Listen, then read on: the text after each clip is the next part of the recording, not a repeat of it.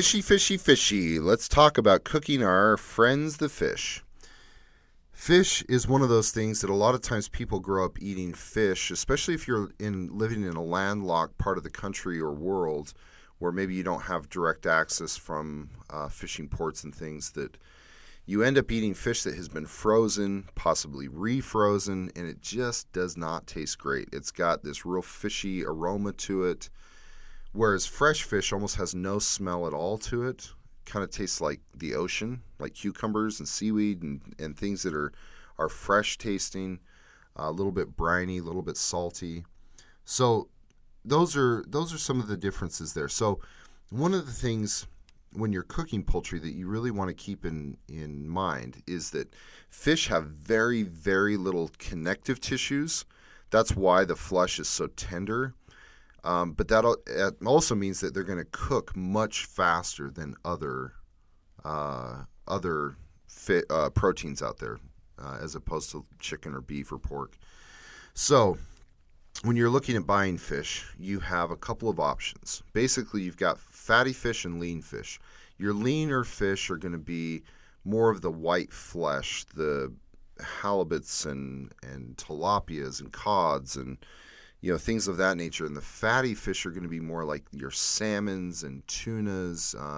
Even trout is a little bit fatty. So what's the difference there? Well, the lighter fish is going to cook up just a hair faster because there's not as much fat in there, which means that the more you overcook it, the drier it's going to become. So you have to be extra careful with those leaner fish to not overcook them. Whereas the fattier fish, you can cook those for a little bit longer period of time and not worry about it becoming really dry and chalky. Ugh, I hate fish that is dry and chalky. Almost can't even, it's not even edible to me. There's a lot of different ways to cook fish. You can bake it, you can broil it, you can grill it, steam it, poach it. So one of the things that I like to do is baking it is a good way to go because you can wrap it up in foil, or you can put it in some sort of cooking vessel and kind of get the best of both worlds, because there is so much moisture in fish. As you bake it, it actually it's like a baked potato where it almost steams itself as you heat up those water molecules in the fish that and you put it in kind of an encased area that contains that steam in there. That will actually help it cook a little bit faster because, again, steam is our quickest way to transfer thermal energy into something. So that's a good way of doing it.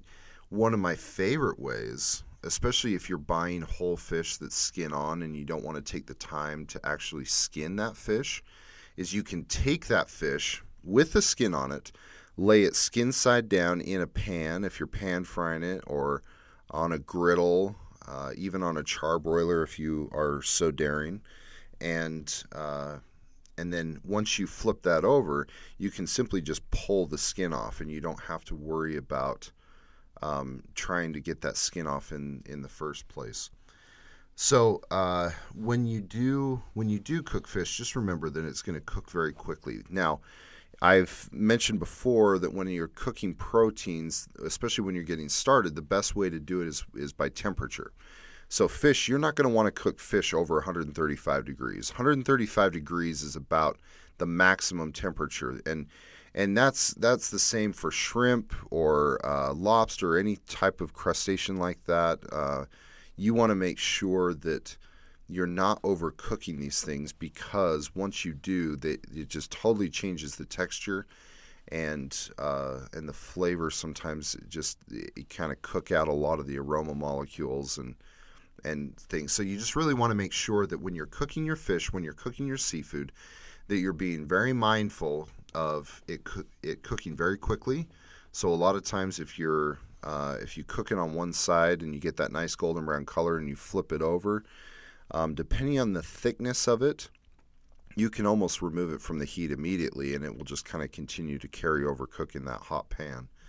I would say for the majority of time, you're looking at about half the amount of time cooking fish as you are opposed to, say, a chicken breast, fish fillet. And again, that depends on how thick it is and what type of fish it is and things of that nature. So just remember, when you're cooking your fish, you want to buy good fish. You want to buy fish that smells like the ocean, that doesn't have a distinctly fishy odor to it, that's not slimy, it doesn't, it's not discolored, it's nice, a bright color, whether it's white or pink or whatever color it might be, depending on the cut.